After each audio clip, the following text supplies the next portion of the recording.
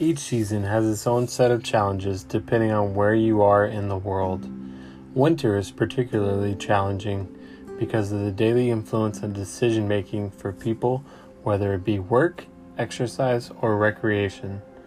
In this, we will discuss many aspects of health hazards during the winter months and tips to help navigate through the winter months with more cognizant choices that allow for healthier outcomes and healthier families. The first choice to be aware of is drinking. The people who consume the highest level of alcohol consumption are also places that experience the coldest winters, according to a 2018 CDC report.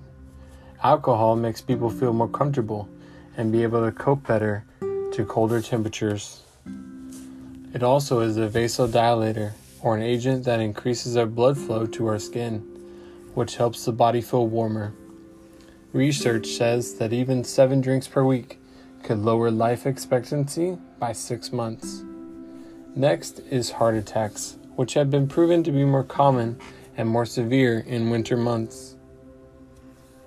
A good example of why is shoveling snow. So be mindful of your level of exertion and the clues your body is telling you. Men and women have different symptoms leading up to heart attacks. Men gasp for breath, have back pain and discomfort, and clutch the left arm. Women, on the other hand, have abdominal, back, and neck pain, difficulty sleeping, have extreme fatigue, sweating, difficulty breathing, and vomiting.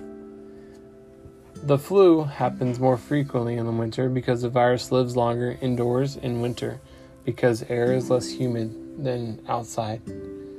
It is also easy to inhale or for it to land on the eyes, nose, or mouth.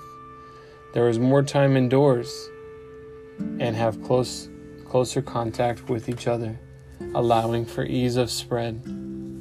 Asthma attacks' common trigger is freezing temperatures. Try to cover the nose and mouth with a scarf or face warmer to keep from breathing cold, dry air. Exercise indoors. Seasonal depression is also something to be very mindful of, as it can be triggered by loss of a loved one or lack of social engagement because of bad weather.